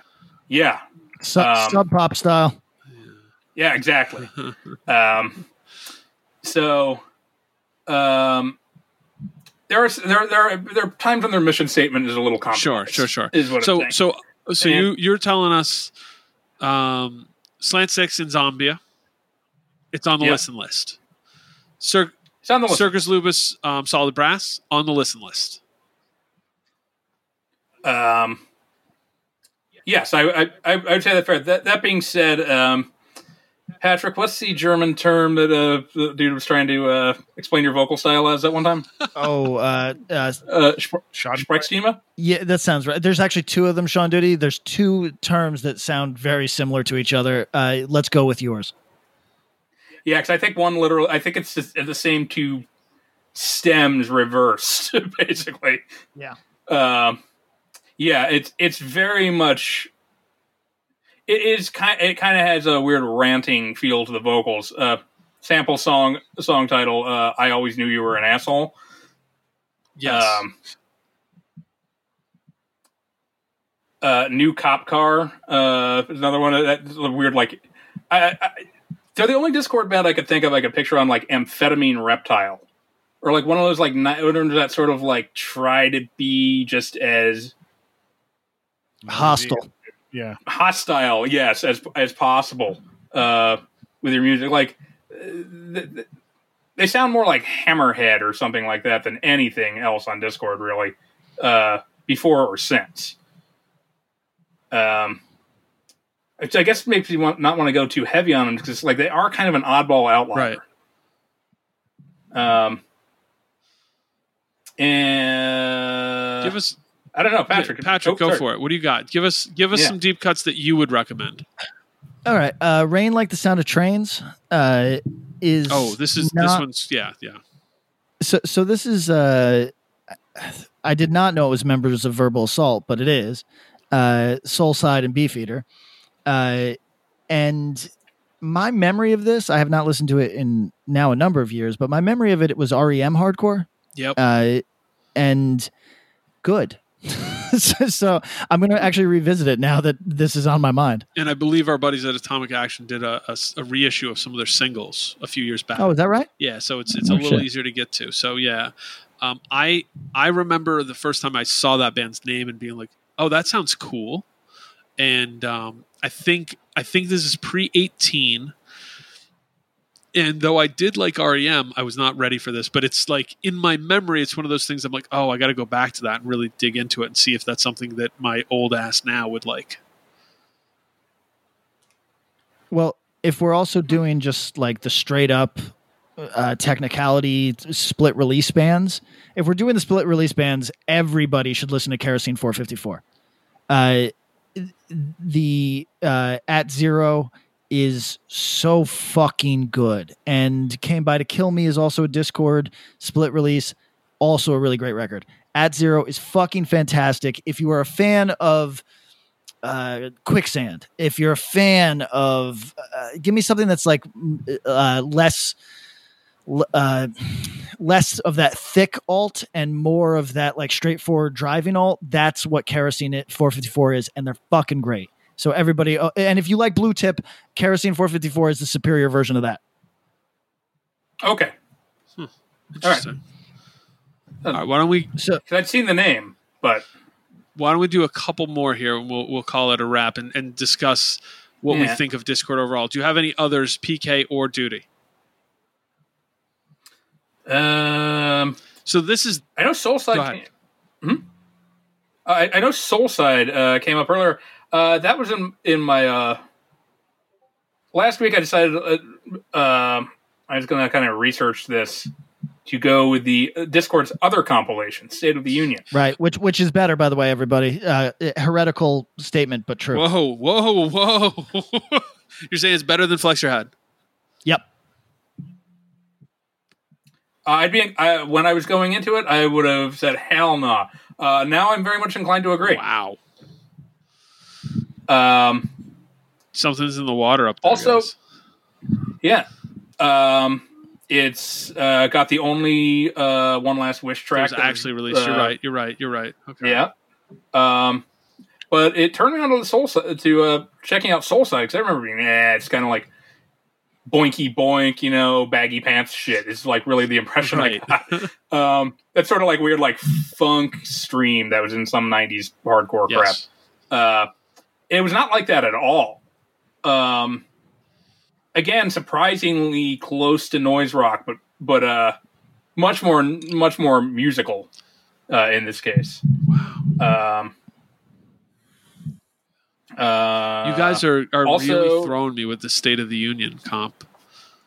I think it's a much more like the highs are way higher. I wouldn't disagree there. I'm looking at the track list and I'm like, Kingface? Listen, 3? Flex Your Head has been, or is no longer, I'm sure, but was a first 10 records forever. But I don't see very many truly good songs on it. I think it's like a good introduction to what hardcore is when you're first getting into hardcore. Sure. But the bands are also ran in a lot of respects. You know what I mean? So I'm a State of the Union guy. Wow. Okay.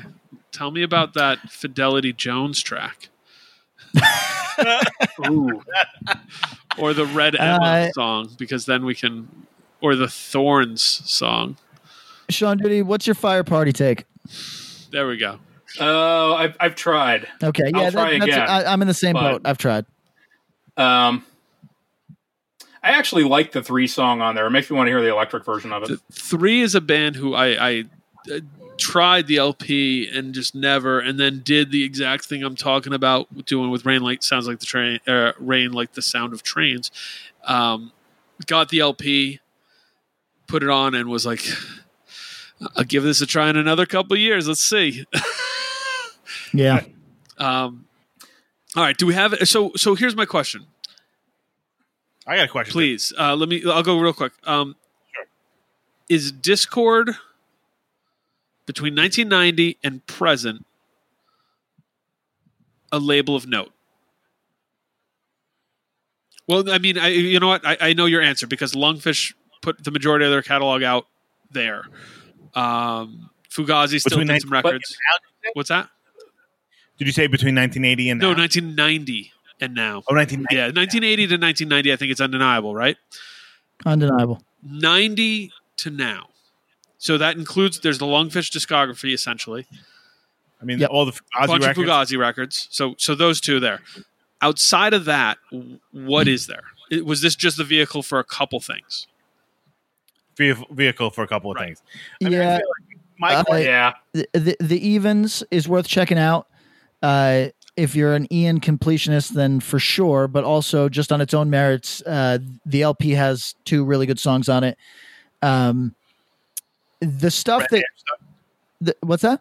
Any of the Red Hair stuff? Oh yeah, that's quite good. Split release. I Red Hair, totally underrated band in every respect. Yeah, I think that new Koricki LP is actually fucking really good. Like, we played a song on one of the radio episodes. If you didn't hear it, please go back and listen, or just go listen to that record. It's both surprising at how fucking good it is, but as Patrick said, I mean, should we be surprised that Ian's involved in this like highly competent quality project? No. I'm going to say that there's a number, the stuff that does not appeal to any of us, I don't think, going to speak broadly. There is some of our listeners who I'm going to urge you strongly to check out the dance rock period of Discord that I think 90% fucking sucks.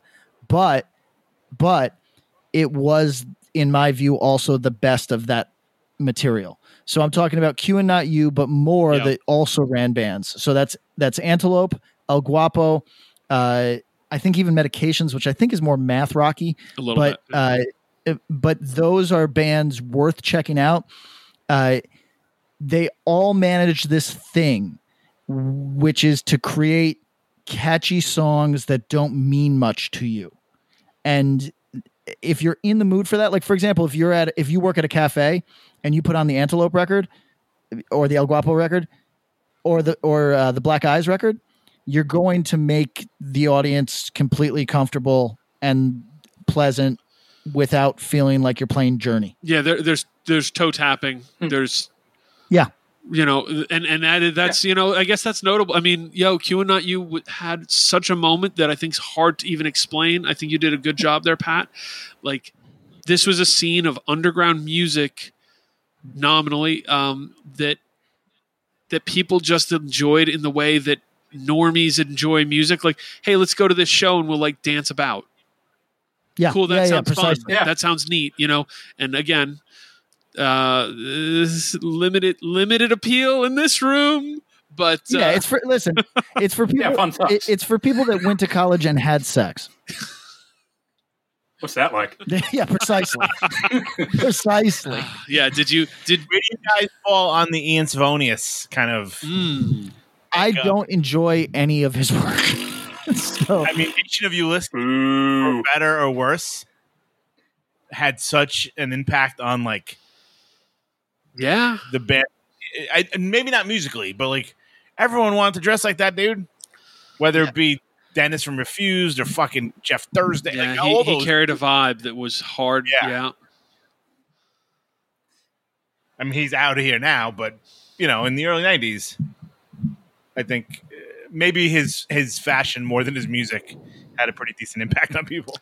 Yeah, I've met people that stand by his music. I really don't care for it. I never have. Pat, where are you at with Branch Manager? I'm the biggest fan. You know it. Describe Branch Manager to the uninformed. Oh, Sean Duty, this falls on you. Yeah, this is like a constant joke about Branch Manager, but Such I don't know if anybody. Incredible name, like it's a great name. Branch Manager, to me, sounds like if you are familiar with any of the sort of also ran often very local but not always late 80s through probably like late 90s indie rock that came out of areas with music schools. Yeah. Oh yeah. That's a good way to put it.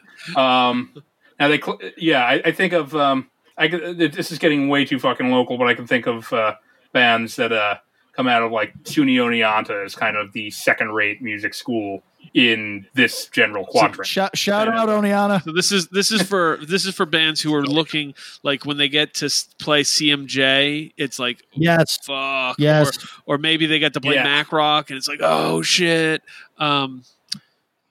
what job of yours, Sean Duty, would you most likely put branch manager on and have someone say, "Oh, this is cool. What is this?" I'd have to go back over 20 years to working the 9 p.m. to 4 a.m. Phone jockey at the local pizza place job with a bunch of stoners about 2 years older. Okay, that's a good one. Hey guys, can I put you in a place? Everybody close their eyes for a second. They're closed. Okay. CMJ Showcase at North 6. There is a band, let's call them Aspen Dental, who is tuning by ear and feels the need to make a joke because the room is fucking silent. Yep. And they go, we're Aspen Dental. We're from Oneonta, New York. There's many. Some of you may know it as Stoniana, and one person goes, "Yeah," and thanks, and Billy. Go, all right. That's what I just pictured in my head with branch manager, and I got depressed. We got shirts in the back. Two of them are really successful mid managers at your local insurance call center. So, 100% yes. I actually saw a branch manager. Fuck. That's the reason why I asked, because were they opening for Aspen Dental? I wish. Of course not. They were headlining over them. Of course, they were reporting. Yeah, they were reporting to the branch manager. Right. Exactly. They played the last show at the New York Palladium, opening for Fugazi, and I think Lungfish played too. Because I saw Lungfish at one of those shows and didn't know what the fuck was happening. But yeah, branch man, and I always thought of I'd always go I should check that band out, and I never did. Yeah, we're still there. Still not. Yeah, literally 23 years later, I still haven't checked those dudes out. No offense. Yeah, I always joke that I was going to do a weird band called the Color Khaki, and it was clearly going to sound like this, but I don't know. The Color Khaki. Aspen Dental. I might need to get somebody to do a split for me. Maybe I'll move to DC and see what Discord's got going on. All right, this was a fun ride, guys. Yeah, it was cool. Yeah. So, Sean Duty, what you got anything to promote? Here's my question for you. When are you going to start doing pop-up dinners in the 518? I've been thinking about that. Do we need to have a party? Do we need to have Patrick, when are you moving? I have to go to Alaska on the 5th. Right. But no, I mean, when are you moving to Los Angeles? Oh, November 1st. Okay. I'm hoping that I arrive right in time for my place to be burned down in post-election chaos. All right. So if he's back in the 518, let's book an end of October pop-up dinner. We'll invite the Drive guys, any other people from 518 who tell me, "Oh, Patrick lives here again? Cool, he never calls me." Justin Loudon. So that you can get all your friends one last look before you are full-on Randy Newman, okay? I've just been hanging with my friends in Nexium. Yo. They sound like cool dudes. Yo, real shit. Real accomplished. Nexium. I'm all in. Let's brand. All right, Duty, thank you for coming on. No, we're going to have you back at some point. Everybody, see you next week. Later, everyone.